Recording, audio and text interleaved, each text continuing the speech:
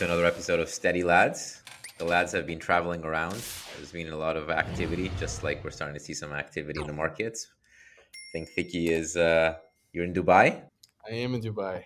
What's your experience there? Um, it's been nice. It's kind of hot, but all the amenities very nice. I've just been chilling in the hotel room the entire time, kind of half trading. Half trading. Is Sumitar Capital gonna make it, or are you guys close to any liquidation levels? We it's hard to say. It's hard to say. Made some good bets. I actually went max short at 25K on a bunch of alts, like the shortest I've ever been in my life, and we managed to we managed to short the right thing so that after the pump we didn't get killed too much, but yeah, it was a bit brutal. It's choppy out there. It's rough markets. Justin, you've been doing less degen things lately. I hear you're doing a real world asset summit. Yeah, so I flew to New York. I'm still here right now. 2 days ago, there was the Real World Asset Summit that Centrifuge and some other partners put on. Really interesting that there were a ton of institutions that came. JP Morgan was there. They just launched JP Morgan Coin. There were a few other institutions that launched their own private blockchains. What is JP Morgan coin? Like, is this a stable coin? It's just their private blockchain platform where they're going to use to send, I think, client funds more quickly than traditional, or else from what I understand. I think Citi just announced they're doing something similar. And it was really cool because at the conference, there were like two factions of people. There were, I would say, like the crypto native folks and like builders and people I knew in my network there that were like publicly calling out these like private permission blockchains and saying like, this is just a database. Like this doesn't make any sense to build on blockchain. And then you had the other half, which were like super excited about this. And I think I'm somewhere in the middle where like I'm happy people are like experimenting with the tech, but private blockchains are kind of silly as far as I understand them, at least. But it was a good time. Taiki and I met up in person too. He in New York here. We had a great time together. So, Taiki, did you get Justin into your Eat to Earn app you were telling us last time? Yeah, so there's this new app called Blackbird, which is like an Eat to Earn app. And I told Justin about it a couple of weeks ago. And he lives in California. He felt the FOMO. And of course, he came to New York for the Real World Asset Summit. But I think also part of the reason he came out here was so that he can eat to earn. And it's a pretty novel application. I don't think that many people know about it. But it's trying to be this customer loyalty or like customer retention, like customer lifetime value app, where every time you dine in, you get some tokens. And the restaurant, they also get some tokens too. And this was a company founded by Ben Leventhal. So yeah, I've been, farming this pretty aggressively in the past couple of weeks. I've been dining into, Vietnamese food, restaurants. And this is the founder, Ben Leventhal. He actually co-founded Eater, which was sold to Vox Media 10 years ago for 30 million. He also sold Resi to American Express. And now his third company is this thing called Blackbird. They raised over $30 million from the prominent VCs. And this app is only available in New York right now. And they're going to expand to other locations like SF, LA, and Miami. But we're starting to notice this trend of, I feel like there's been like an overinvestment into the infrastructure layer in crypto, but now we're finally seeing some investments into the application layer. So we saw Friendtech, which has its cyclical ups and downs, and now we have this potential mass consumer app called Blackbird. What do you guys think about this type of application, like Eat to Earn? So how do you use the tokens? Like these fly tokens, are they used for buying food? You get discounts, or how do these get monetized? Yeah, so from my knowledge, in the future, you can use these fly tokens to make in-app purchases. I have no idea how they're going to assign value to the token, but it's pretty cool because whenever you go to a restaurant for the first time, you get like an NFT. And the first time you go, you get like a free perk. The third time you go, you get like a free appetizer. And they're trying to incentivize people to go to multiple locations. You go to like these restaurants. There's like this red box thing that you like tap your phone into. You get some tokens immediately. And I went to this place called Monsieur Vo, which is like a Vietnamese place. And the first time I went, I got like a free sake shot. And I've been using this as an excuse to meet with like different people as like a networking thing, which like has been pretty fun too. But there's like also this place called Madame Vo, which is another Vietnamese restaurant owned by the same person. And the third time I got a spring roll, and the fourth time, if I go one more time, I'm going to get like a free glass of wine at the other Vietnamese restaurant. So they're kind of using this app to incentivize people to go to multiple locations, even if it's owned by like the same family. And I think this kind of makes sense, right? Like you try to use tokens to incentivize real world behavior. And I think this is different from like walk to earn, because when you're like buying food, you're actually like consuming something, you're actually paying something. So I think if this gains like millions of daily active users, monthly active users, they can't monetize this like on the advertising side. I'll share my experience quickly. I have a bunch of friends that are not into crypto in New York. I'm from the East Coast, so everyone moved here. And these people are like, have never used a self-custody wallet, never really bought anything on Coinbase, let's say. But for them, like just downloading Blackbird and hearing, oh, this is from the Rezi founder, he's creating a new app to sort of track loyalty and you get some rewards for doing it. It's clicked with every like normal person I've shared it with here. And I've had like a blast hanging out with friends, going to a bunch of different spots. And the patrons themselves like are so excited to meet you. They've all like, been excited to talk with us, shake our hand, ask how we heard about Blackbird, and talk a little bit about how it's helping their restaurant. And most people I spoke to, most bartenders, servers, etc., said about 5 to 20 or so new customers are coming to the restaurant to check in with this app, which is pretty cool. So for me, it's just really exciting to see something in crypto that's not, pure speculation, like new form of Ponzi-nomics. It's nice to see like people actually building in this space. So it's been awesome, really fun. Nice. It sounds like we're at the early stages where it's fun. The points, we don't really know exactly how they're going to be used. The North Koreans aren't trying to hack them, but as soon as you can get like free hamburgers with these points, I'm pretty sure Kim Jong-un is going to immediately get his guys on it so he can get his fix. Thicky, do you think there's MEV coming for fly points? Potentially. That is a nice thing. It's like more civil proof against like, I don't know, Vietnamese airdrop farmers or something, because they're just partnering with American restaurants. I do wonder though what the end game is for these things. I love the idea. I've always been a proponent of loyalty points using crypto rails. I've talked to a lot of startups and I've angeled in a few. One of the problems I always have when I kind of go through the thought process is you get these points, whether it's airline miles or something else.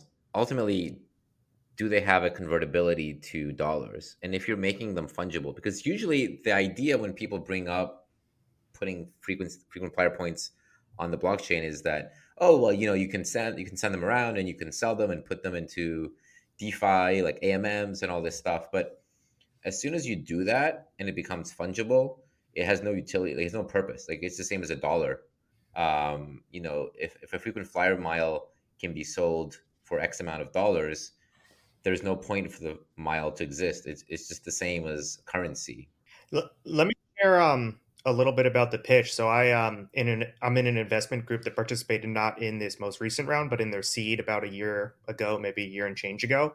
And the pitch then, and I think that's still the pitch today, is that so the founder was basically saying the average restaurant does about 5 million in revenue. Their goal is to match that 5 million or so in revenue with like the equivalent of $5 million worth of Blackbird tokens. And the goal here for them is that the restaurants will have a governance share in the platform. So this would be more of a governance token. And the reason behind that is the founder sees a lot of value here in subverting the traditional payment rails. So getting rid of that 3 to 4% rate that credit card companies charge. So you would pay directly on your phone, presumably through a Blackbird POS system or a traditional system with stablecoins. And that the platforms would then like own all of this data. The restaurants would own all of this data and have like the majority of governance control over the platform, which was a pretty novel design. And I really like the approach they're taking of trying to be as little invasive as possible with the restaurants. So they're not changing anything about the restaurant's behavior. Like Taiki showed earlier, they just have this check-in point where you tap in. Restaurants are already like super familiar with that. And this doesn't really add any work for them, which I think is a pretty cool approach. I mean, I love the experimentation, and it does look like these guys have gotten through the first initial traction, which is awesome. Where is this? Is this on mainnet or L2, or where is this built? It's on Base chain. Base and that's again. also Okay. Yeah, Wow. like Base is racking up these wins. I feel like I personally have nothing against Solana, but I think one of the bull cases for Solana was like all these mass consumer apps are going to launch there because it's like faster, cheaper. But it seems like Friendtech, Blackbird, they're launching on they're launching on Base, and it seems like the developers that's actually trying to get like mass adoption for their like whatever applications they're using is choosing Base. Like, what do you guys think about that? Like, do you think it's like a fad, or like, do you actually think that this is like where the puck is going?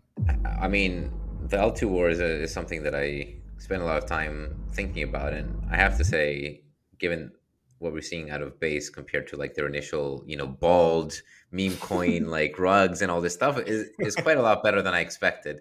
I was looking at the charts for some of the other ones like Arbitrum, and we can talk about LP as well later, but they're not looking as healthy. And I guess having the duopoly and also ETH kind of suffering, not being anywhere even near holding 2,000, is making some of these other L2s look pretty tame.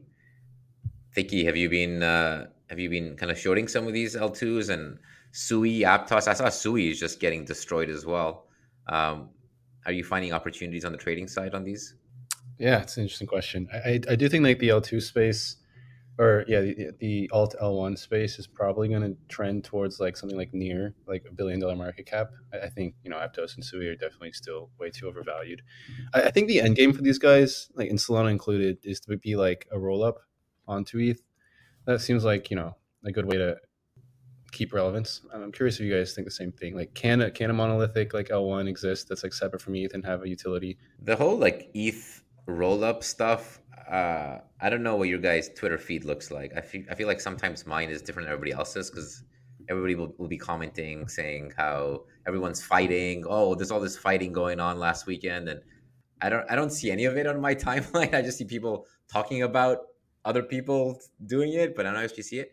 I have a lot of like nerds that talk about how like roll ups are, um, you know, side chains. They're different chains, and then it's all like a facade, and they're not actually part of Ethereum. And what does it actually mean to be a roll up? And working with Mantle, obviously, there's been a lot of decisions that I've seen in terms of data availability. Like, do you use Ethereum mainnet for data availability? Do you use EigenLayer? Do you use something else? As you start to abstract the layers and not really kind of be fully Ethereum focused in every way, it gets very political. There's purists out there, and there's people who are more practical.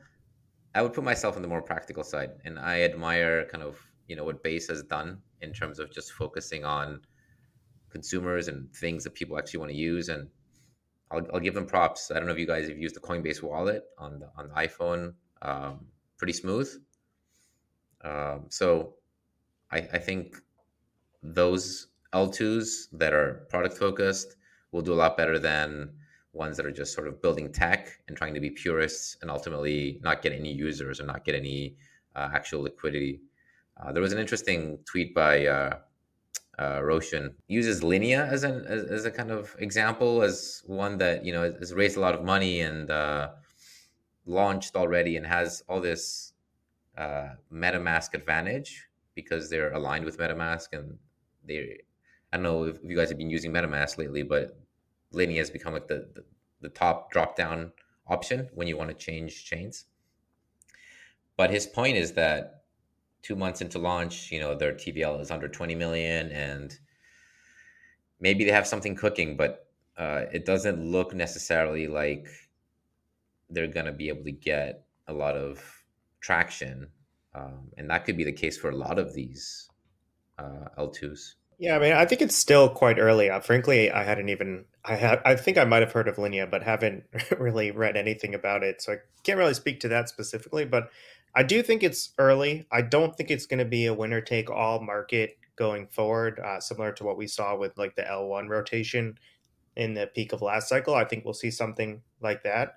But to your guys' point earlier, I do think L2s are the future, but I would be very disappointed if projects like Solana became L2s, because while we don't think monolithic blockchains can scale in a decentralized way, like giving up on that experimentation seems like a net negative to me, just because like everyone pretty much agrees that if we could do it on one chain and scale that one chain and keep it decentralized and make sure there's enough throughput and gas prices didn't get out of control, like that would certainly be better, right? Like the optimal case is one chain, all the liquidity is there, all the usage is there, and it can scale and it's decentralized.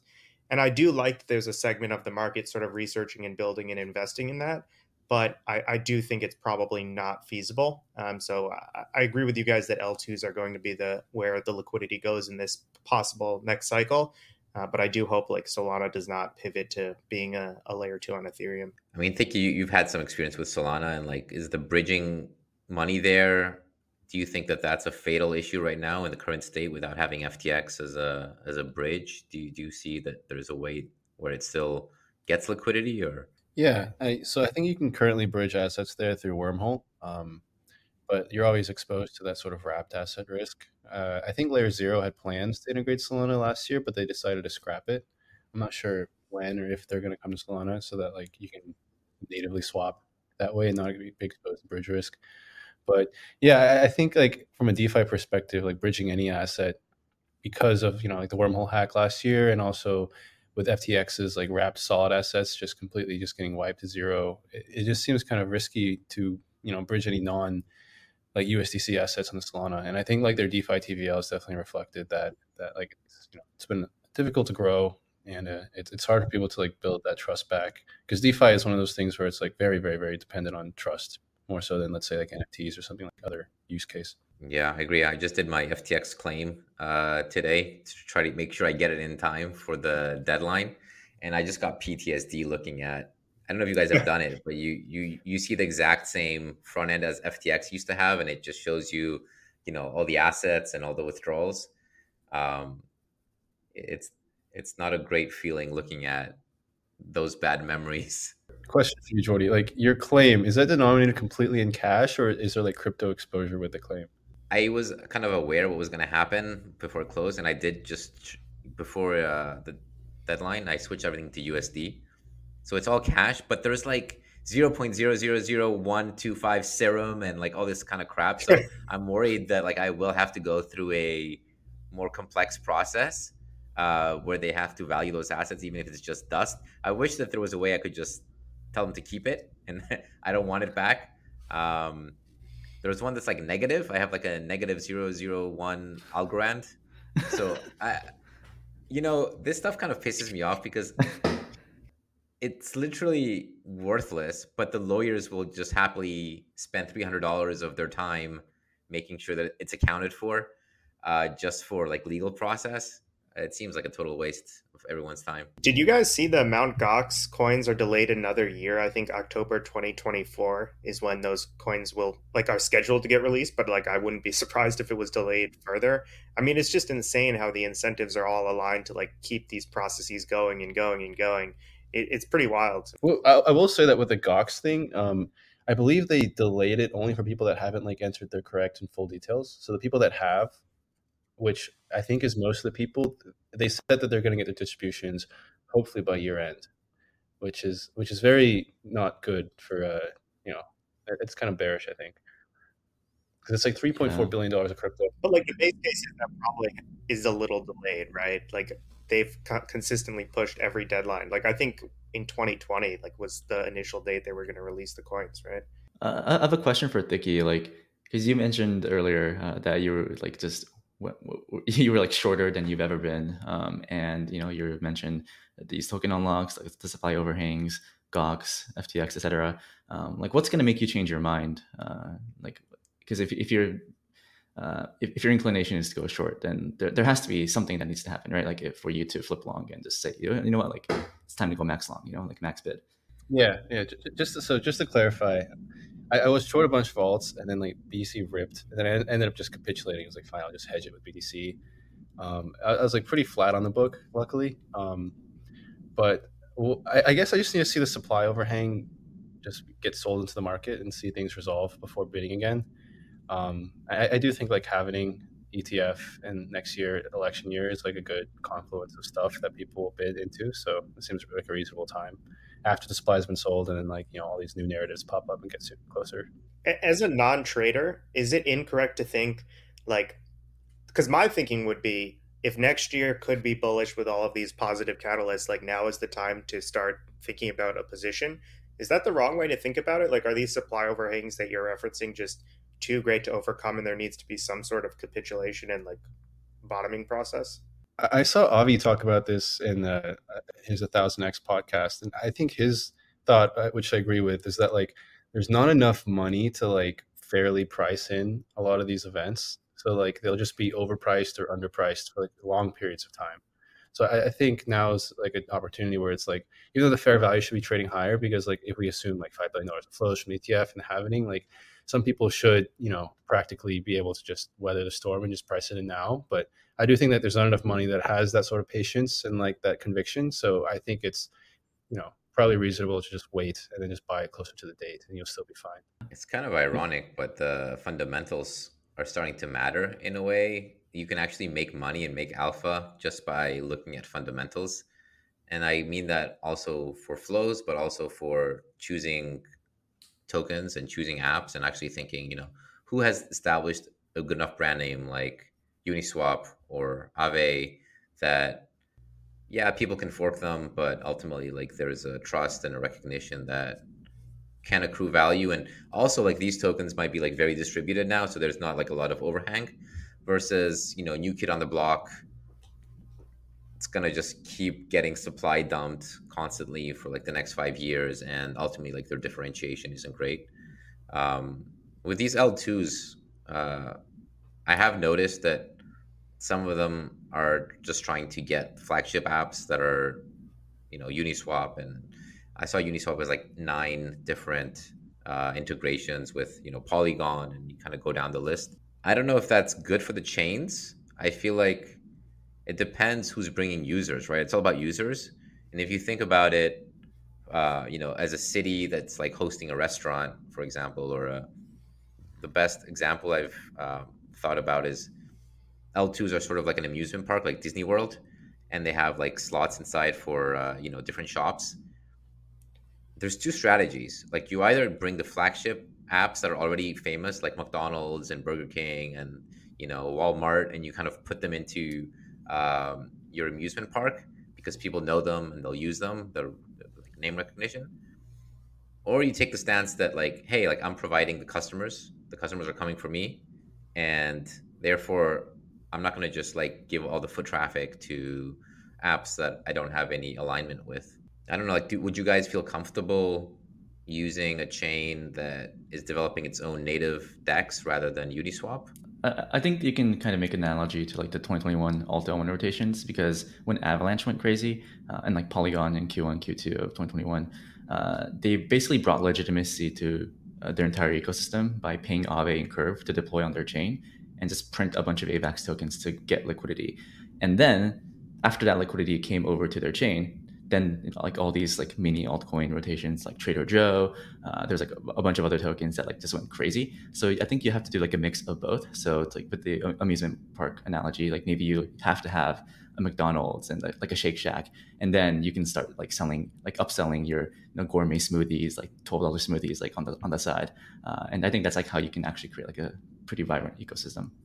Jordy, though, I think like one of the issues is, to compete with Uniswap right now is next to impossible, right? I mean, of course, someone could, and come up with something, but at the end of the day, like the issue we saw with like all these alternative L1s that Taiki's referencing is no one brought anything new to the table. So like Trader Joe is just a Uni V2 fork. Like all of the AMMs were Uni V2 forks. We saw some Aave forks, compound forks.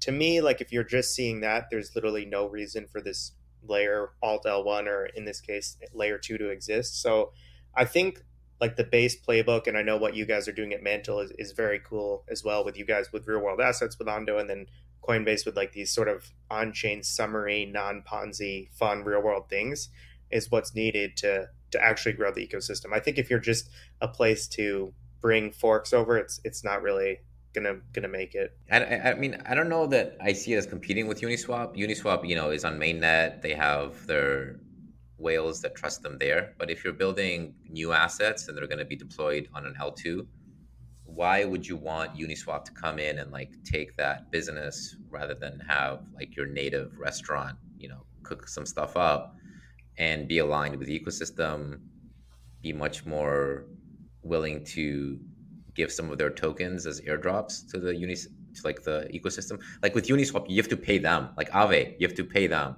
All these guys, they're asking you to give them incentives to come deploy, and actually you're giving them users.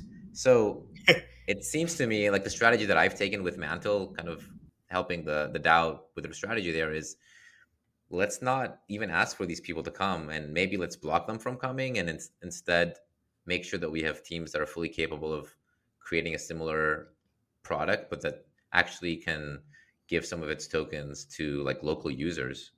And my thesis is like liquidity matters more than everything else. I very much respect you guys are trying a new playbook, and it's actually really interesting to hear you lay out the thesis.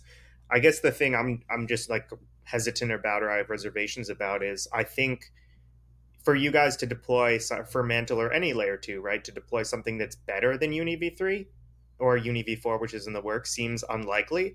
And I think to get that liquidity to a new chain, it's very hard to do that if you're not doing something better, right? It's like Peter Thiel talking about having to be 10x better than the competition to, outseat them.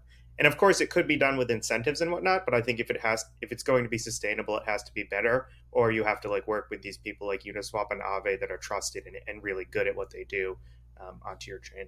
Well, you don't really have to get better. You just have to provide the service. And ultimately, the rest of the economy, I think, is what matters. Because if you're looking at a Uniswap, for example, all you need to do is provide a swapping service that is nice to use and simple and smooth and safe, right? So it's all about what are people swapping? Are they coming there for the actual native assets that are on that chain? Like you mentioned, like Ondo is an example of, okay, we're going to be the largest, RWA hub, for example, or the largest stake ETH hub on an L2. That type of asset and liquidity profile can matter a lot more than, is my Aave fork better than Aave, or is it just recreating that service where people can borrow and lend it? Yeah, I'm curious to get some more thoughts on this. Yeah, so I think it's all about liquidity, right? I think the reason like the ecosystems want Aave and Uniswap is that the ecosystems know that if they deploy, they're going to get TVL. Whereas if some random team makes some Uni v3 fork, maybe it caps out at 30, 40, 50 million TVL, and it really doesn't reach escape velocity. Why would I mean, I want to push back because I don't understand, like, why, if let's say like Uniswap deploys on Linea, right? Why is Linea suddenly going to get a bunch of TVL? Like, who is waiting, saying like, oh, I really want to use Uniswap, but I need to use it on Linea instead of Arbitrum or Optimism? Who is that user? Does that user exist? I don't think they exist.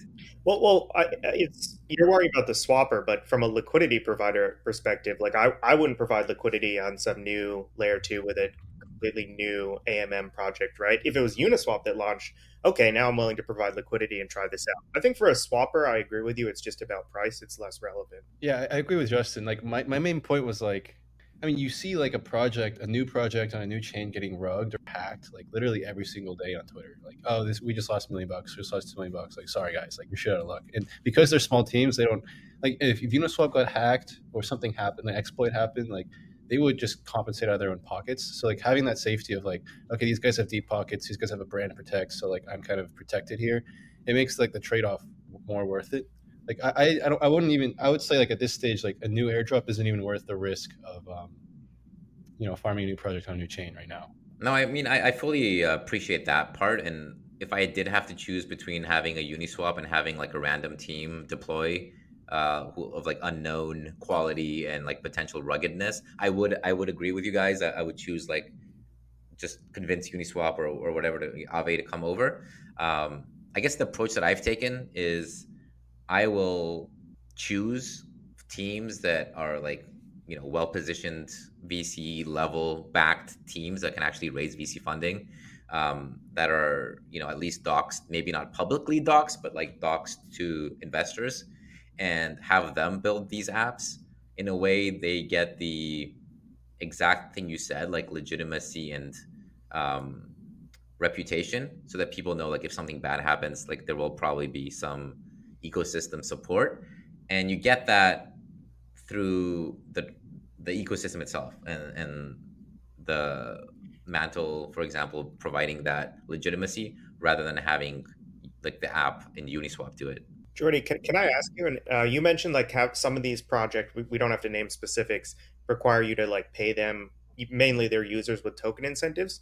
Can you talk a little bit about that process? Like with a Uniswap or an Aave, is it not as simple as like going through governance and just trying to get voters to vote to deploy it? Like, is there some backdoor process where you sort of agree or commit to offering incentives? So there's a mix. I think infrastructure stuff, you just paying, whether it's Chainlink, whether it's USDC, whether it's Tenderly, like all these types of things, you're generally paying, and it's quite expensive. On the other hand, if it is a DAO like Stargate, you want to have bridging, you want to have, like you said, Aave, these kind of things. It does go through governance, but usually what will happen is you go to the DAO, you make a post, and you say like, hey, like as part of you coming over, we will provide a ton of like our token so that people can farm it here, which is sort of like paying them anyway. It's just a different form of payment rather than cash. And I think one advantage Mento has is you guys have like that big treasury. So if you do start like a new money market, maybe you do incorporate on Dogecoin, like USDY, I think, as collateral. And then maybe you can allow different types of like yield strategies, and yield aggregators can build on top. And if a money market has like $100 million in TVL, I think people will naturally trust it more. I think TVL is like a pretty big factor. I know like most people in crypto, like they're not going to go through audits and like read code. And like to be honest, like even myself, it's like, oh, like this thing has a bunch of TVL, it's probably safe. Like you kind of have to like make that. You kind of have to like make people trust your entire ecosystem. And I think this is like boosting TVL by like using your own treasury is like a good way to do so. Yeah, I agree. I think the strategy has to come down to identifying where the value is actually coming from. And just like, if you're running a poker game, you might have the regular guy who's just, grinding and showing up every day. And the casino might think that, oh, this guy's like my best customer. He's coming in, he's playing 10 hours, paying all the rake. That's great. The reality is it's like the fish that make the game. So the fish guy who comes in for 2 hours and like, loses all his money is the one that's creating the ecosystem, because everyone who shows up is for them, even if they're, regulars. So identifying that is the same as in trading. The retail traders are more valuable than the market makers, because market makers will go wherever there is people crossing the spread and like providing that action. So I look at it from that standpoint as well. I'm really trying to not pay for the grinder, like the professional who's just there to take the fish's money, and instead try to incentivize the fish, if that makes sense. I was just thinking. Yeah, I mean, I guess it's kind of like, like at the local poker room, like back when I was playing in college, they had like these high hand promotions where every half an hour, like whoever makes like the biggest hand makes like $1,000 or something. And I'm sure like that's probably like minus. I mean, like they're probably like losing money like directly from the promotion, but it gets people interested. It gets like the fish to come back time and time again because, oh, like it's Friday. I'm going to eat dinner there. Maybe I'll get a high hand, and then I'll come back to my home like happy. So yeah, like just trying to accommodate certain types of customers, because those customers will attract other customers, and those customers will attract different types of customers. It's like a good way to think about maybe like multiplier effects for ecosystems. Absolutely. I mean, it's new space. I think trying to do something creative, at least you expand the possibilities out there rather than doing fork number 52 of Aave on ZK chain number 16. Totally. So we'll see how it plays out. I think the L2 wars are one of the most interesting meta narratives that will play out over the next few years. I think we could see some M&A where like, one has really good tech, but they don't know how to actually make good products or get good apps. And then, you have like Base, Mantle, like these guys much more focused on the product side, and potentially having some merger, like, oh, we want your prover, but you're going bankrupt because you don't have any activity. Let's kind of put the two together. We'll see. This is something that could happen. I was going to ask, like, do you have any Mantle like DeFi projects that you want to show that you think are good projects to airdrop from? Yeah, I'm curious too. So all the kind of blue chips, I would say, have not really deployed yet. There's one I'm talking to that is going to be a month or two away. Okay, I'll drop the alpha. So I don't know if you guys are aware that Mantle is doing like their own LSD, sort of like Lido, or LST. Like they keep changing LSP. It's always a different letter at the end, depending on like which lawyer is asking you to be careful. But so Mantle is going to have its Mantle ETH, and the moniker will be METH, aka meth. And then you walk in here and you bring me more meth? Woo, that's a brilliant plan, is it? Brilliant. And I talked to a borrow lend project that is doing like lending and borrowing, so LAB. So there's going to be a meth lab. Do you want to build a meth lab? Come on, let's go and cook.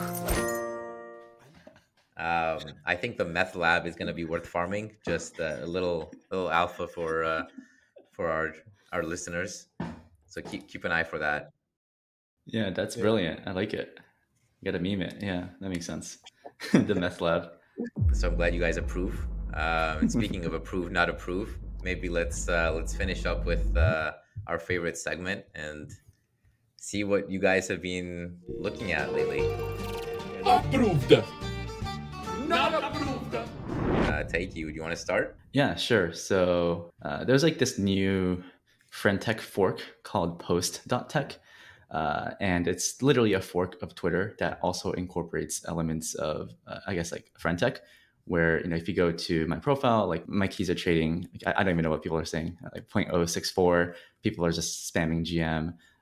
And I don't know, like, I mean, it seems like it's kind of this meta where it's like some type of new project like finds product market fit in terms of like Friendtech. And then there's like this new project on Arbitrum that like literally forks it, incorporates other Ponzonomic elements, and tries to vampire attack some TVL. What do you guys think of this? Like, is Post.tech approved? Do you see do you think it's going to work? What do you guys think? Sign me up for the Ponzi. I approve. I'm down to try it. Justin loves just getting into this stuff and trying to get some points. I feel like you love points. You love accumulating. If there's one like actual piece of alpha in crypto that anyone can share, it's that you have to try everything because you never know what's going to be like an irrational hit. Like, 9 out of 10 times you're wrong, right? But the 1 out of 10 times you're right, it more than makes up for it. And actually, usually, like if you're listening to our podcast, like one thing I had to reframe about my thinking is that you're actually probably early. Like if you're as deep as we are and you're like one of the few thousand listeners here, you're probably hearing about these things before the regular majority would be. And so like you really have to try everything when you first hear about it. That's the strategy I've employed. It's led to a lot of amazing airdrops over the past few years. And like that's the one piece of advice I always give everyone is just like spend the time and try everything. Yeah, just then with like Blackbird, like he came to New York and he's like spending 2-3 hours every single day, like walking through like different restaurants. Like this guy is definitely a grinder.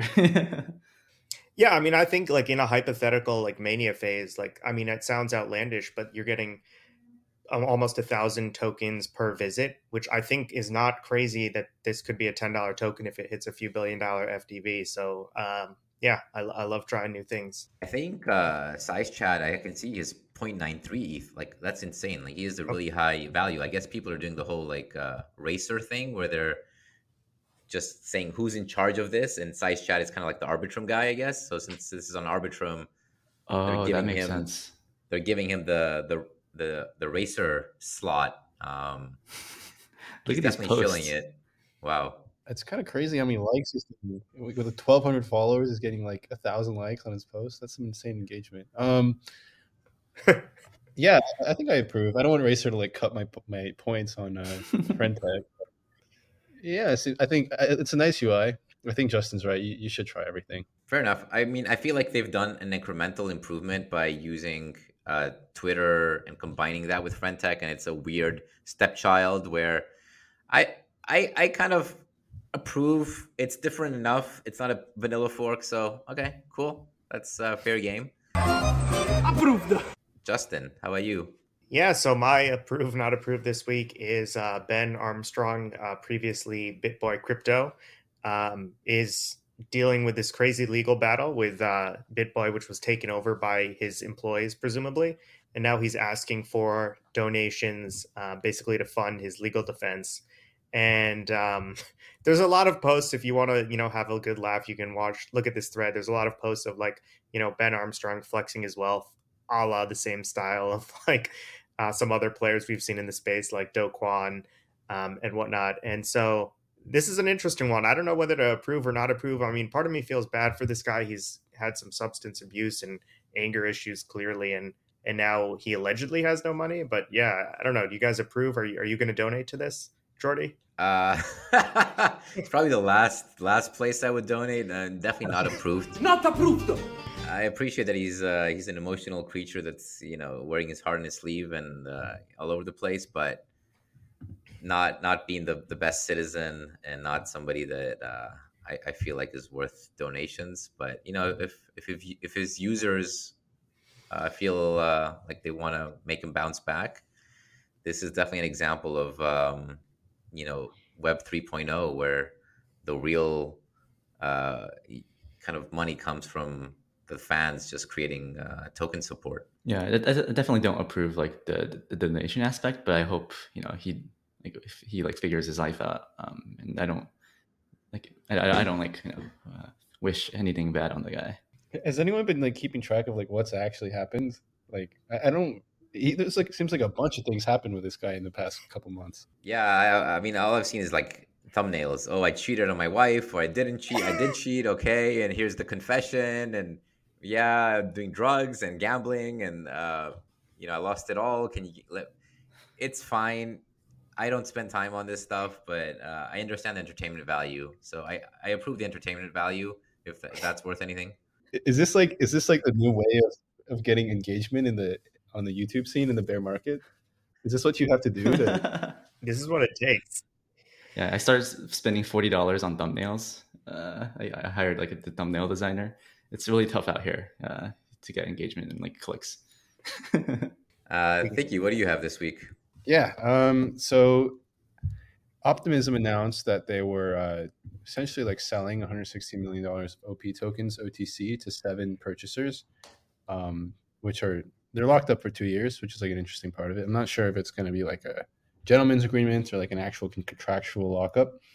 So yeah, I mean, obviously the treasury needs to sell to like raise money for funds, but like I'm curious what you guys think about like the way they did it. Is this bullish or bearish, and like is this better or worse than like selling on the open market? I think it's good. I mean, I think it's great for them to diversify their holdings and to actually like know for sure that they're going to have capital to sustain themselves. I also wanted to pull this up as well. I'm in an OTC trading chat, and basically someone is looking to buy a pretty large tranche of OP. So like there is some demand out there. And I think it's obviously, just a healthy thing for them to do personally. I mean, we do need to find ways for all these VCs that raised a bunch of money last cycle to actually deploy it, do some capital calls, and they need some legitimate projects that they can point to and not get their LPs pissed off at them that they deployed in them, even if the price goes down. So OP is sort of like, it's like Microsoft, you're not going to get fired for putting some money into it. I don't know if it's going to have an amazing return, but, it's bullish. Like some of the money comes into the ecosystem and supports the OP price, shows that there's a bid for it. So I think it's good for sure. Definitely approved by me. Yeah, I definitely approve as well. I mean, this is like a pretty clean way to sell tokens. They have runway. 2-year lockup's pretty good. I mean, I think it's a win-win for everybody, to be honest. Approved. Yeah, I mean, the alternative would have been to do like a daily TWAP with DWF and claim that it's an OTC transaction. So I think this is a bit better. And talking about DWF, there's a little bit of drama in the market making world, guys. Like as a market maker, I'm standing back and just observing. But some of Cellini's competitors, GSR, Wintermute, and the legitimate guys, the cool kids in class, they've been bullying my boy Andre. We see Christian Gill here from GSR saying that DWF, who was on a panel here in Singapore, he had no business to be on this panel. It is insulting to GSR to be in the same room as my boy. I mean, those are strong fighting words. And we saw Andre had an amazing response. He's basically saying that we're better at trading, we're better at BD, we're better at all these things. I can see both sides. I mean, it's a different business perspective that both have taken. I'm remaining neutral. We do have a scheduled podcast next week, actually, with Mr. Grachev. He might be making his directorial debut with us, if all goes well, next week. So our listeners should definitely tune in for that one. I think it's going to be a banger. Hopefully nothing happens in the meantime and he does show up. But, this drama, I would say, like, I prefer this to the BitBoy drama. So from my side, approved. I don't know about you guys. Yeah, from a drama perspective, I definitely approve. Definitely fun to see like all these market makers fighting each other. Definitely like bear market vibes, I guess. Yeah, I'm going to hold my final judgment till after next week. So I'm holding back my non-approval, but we'll see how next week goes. Thicky, what's your final decision here? It's kind of like, it's very nuanced because like obviously if Wintermute and GSR think DWF is like, they're if they think they're pushing the envelope more in terms of like the risk in what they're doing, then it might give them a bad name to be like, associated with the same people. So I get why they're doing that, and I totally understand why DWF would want to like grow the brand and be associated with like, oh yeah, like we're on that top tier market maker level of like GSR, Wintermute, and DWF. So it makes sense politically from both ends to say what they're saying. So I guess I approve. Approved. It's not like drama for drama's sake. It makes sense. It's exactly what you said. Like, this is like business posturing. It's more for the spectators. It's not like they're doing it talking to each other. They're on stage performing for the community and trying to position themselves either as, legitimate, cool, successful. They're all taking different routes. I would say, Andre has been the meme king, and these guys are trying to be like the button-down suit professional type. And, I I approve the whole transaction. So hopefully Mr. Grachev will give us some good memes next week, and we'll see you guys there. Take care. All right, bye-bye.